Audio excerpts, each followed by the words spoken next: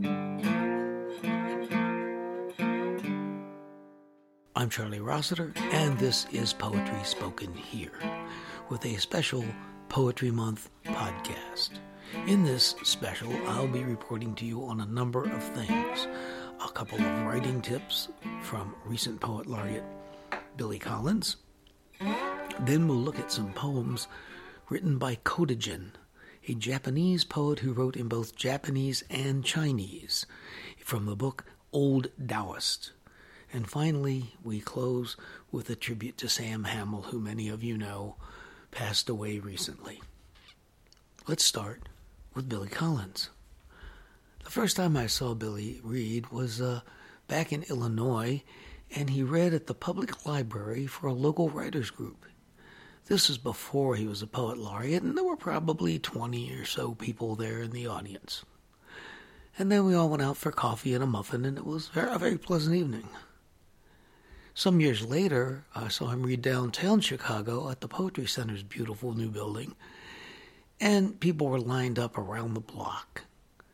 And that's good because his work deserves it. He's insightful, he's funny, he's interesting, entertaining, just a wonderful poet and a really pleasant person. And then last week, I had the chance to hear him read in Manchester, Vermont. And there, the venue was a private high school gym, and there were at least 300 plus people there, which was wonderful to see, and folks really loved what he had to say.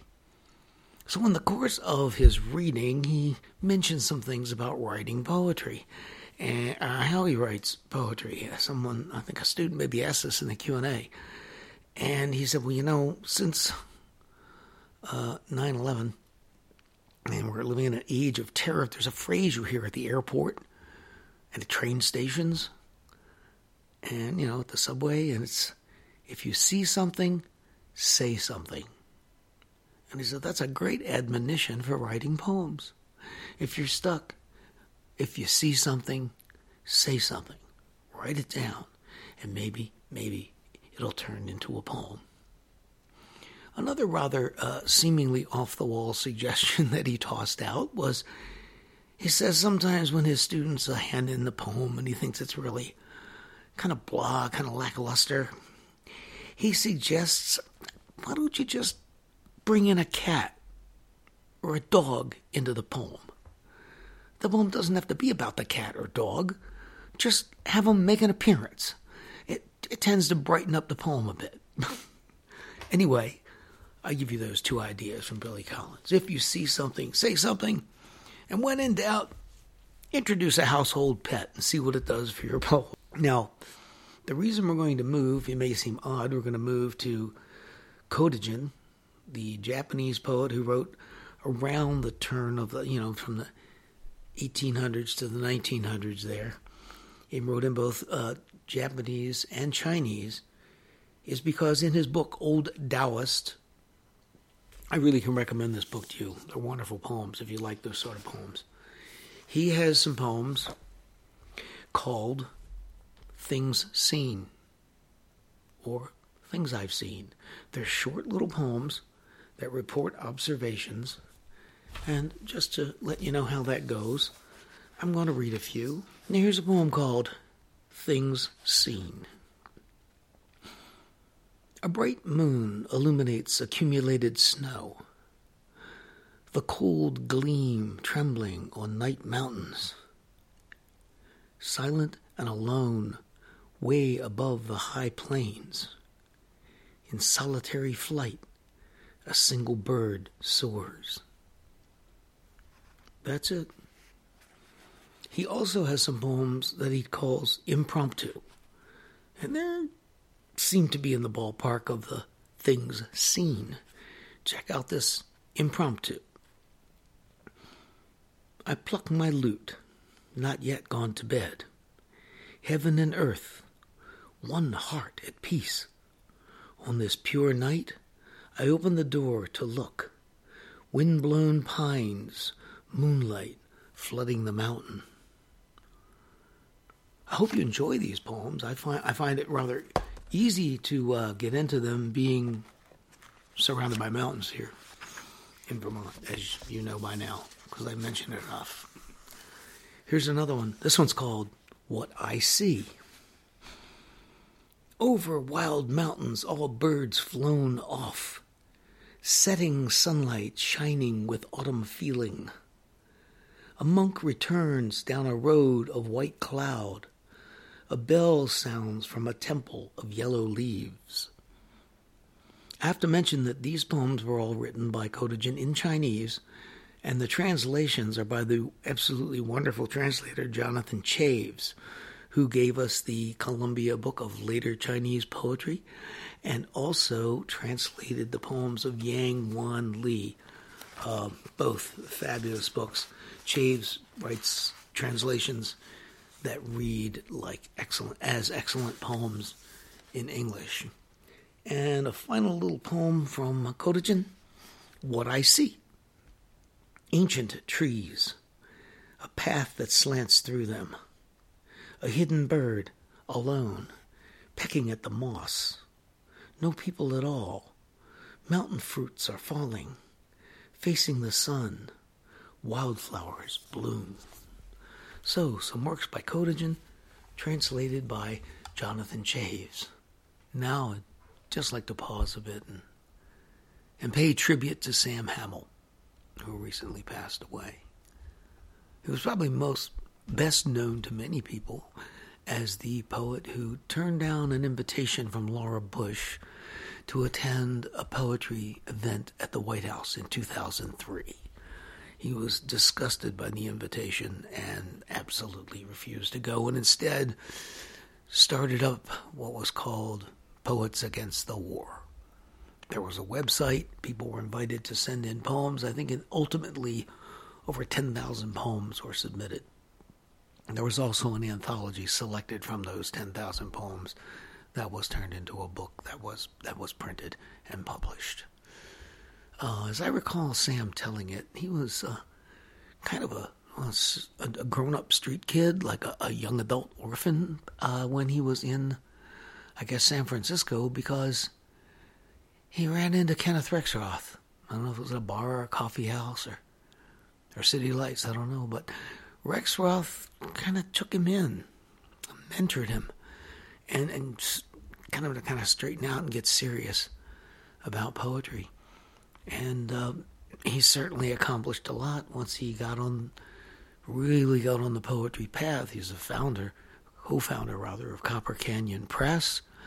He has given us some of the great translations of some of the old Chinese poets, and his translations, like Jonathan Chaves, read as excellent poems in English. You know, the first time I heard Sam read, again, this was in Chicago, and it was at the Chopin Theater, and a little room they had in the basement where things like poetry readings could happen. I thought this was a big deal because I knew his work, and I thought, whoa, this is great. Sam Hamill, he's published all these books. It's just fabulous. So I got down there early to be sure I could get in, and there were about 13 people there, and most of them, I think 10 or 11 of them were students of the other guy, whoever it was, who was reading with Sam. So it was a wonderful reading, and particularly good for me because I was familiar with Sam's work, and I was interested in him personally, so I forget who was running the show, but they were just very happy that Sam and I could just sit there on the stool in the back and have a really nice animated poetry conversation during the intermission. And then we went back and Sam read his poems. Now, just not too long after that, maybe a month or so, was when Sam turned down the invitation to the White House. And then he was given a reading somewhere in California, and it was like a Billy Collins event. People were lined up around the block. The place seated about 300. It was full to overflowing. And he had a brief moment there in the media known to many people. And his readings attracted large audiences, which was really nice. Anyway, that's just a little bit about Sam. He was a really, really dedicated poet, publisher, editor, and we're all going to miss him and his contributions. Here's a poem that he wrote late in life. And I love the theme, love the poem, and have a lot of affection for the many poets he mentions in the poem. This is called Elegy for Old Masters. Suddenly old and once again sleepless, I rise in the night and slip outside and climb the steep, narrow steps to my terrace to gaze up again at the southern skies. I've learned to find the Southern Cross and the Three Marias, but all the rest remain a distant bafflement of barely dancing lights on a moonless night in Buenos Aires.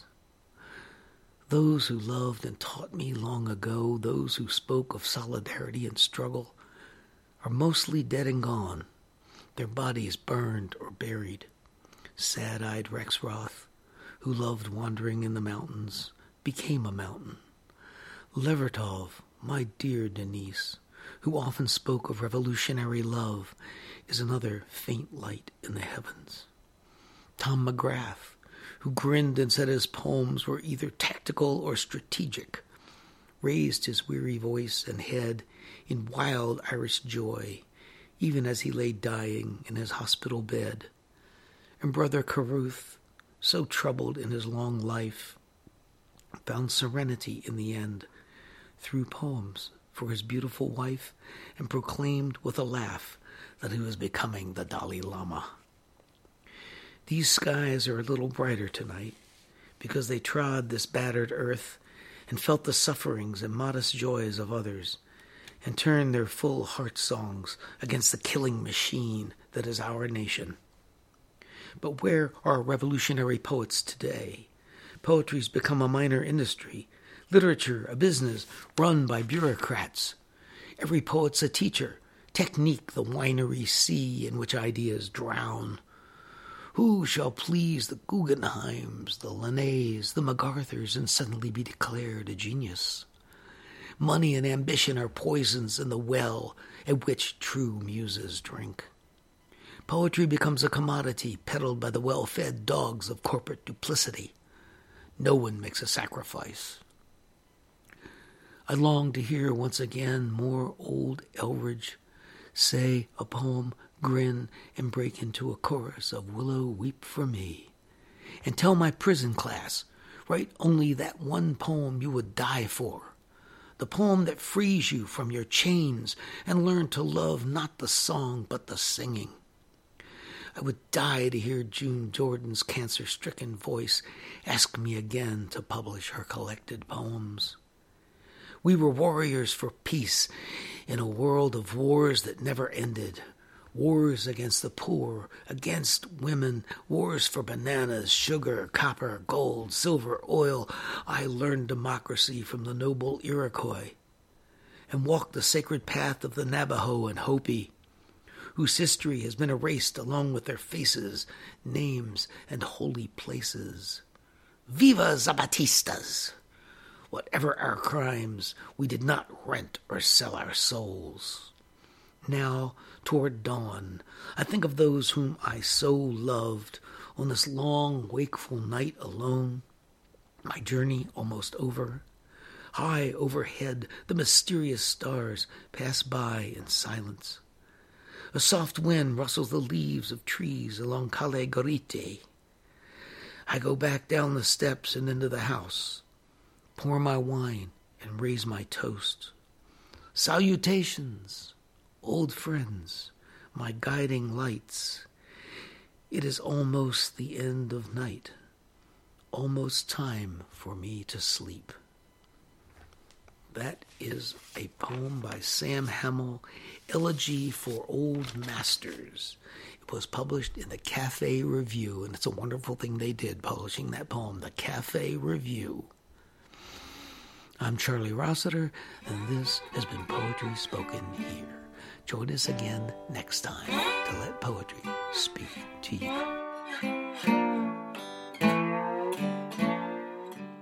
You've been listening to Poetry Spoken Here.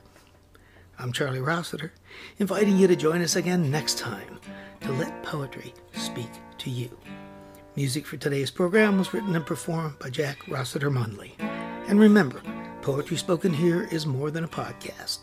You can like us on Facebook at facebook.com/poetryspokenhere. Follow us on Twitter at twitter.com/poetryspokenhere. For more about today's show and other Poetry Spoken Here podcasts, as well as our blog, just visit our website, poetryspokenhere.com.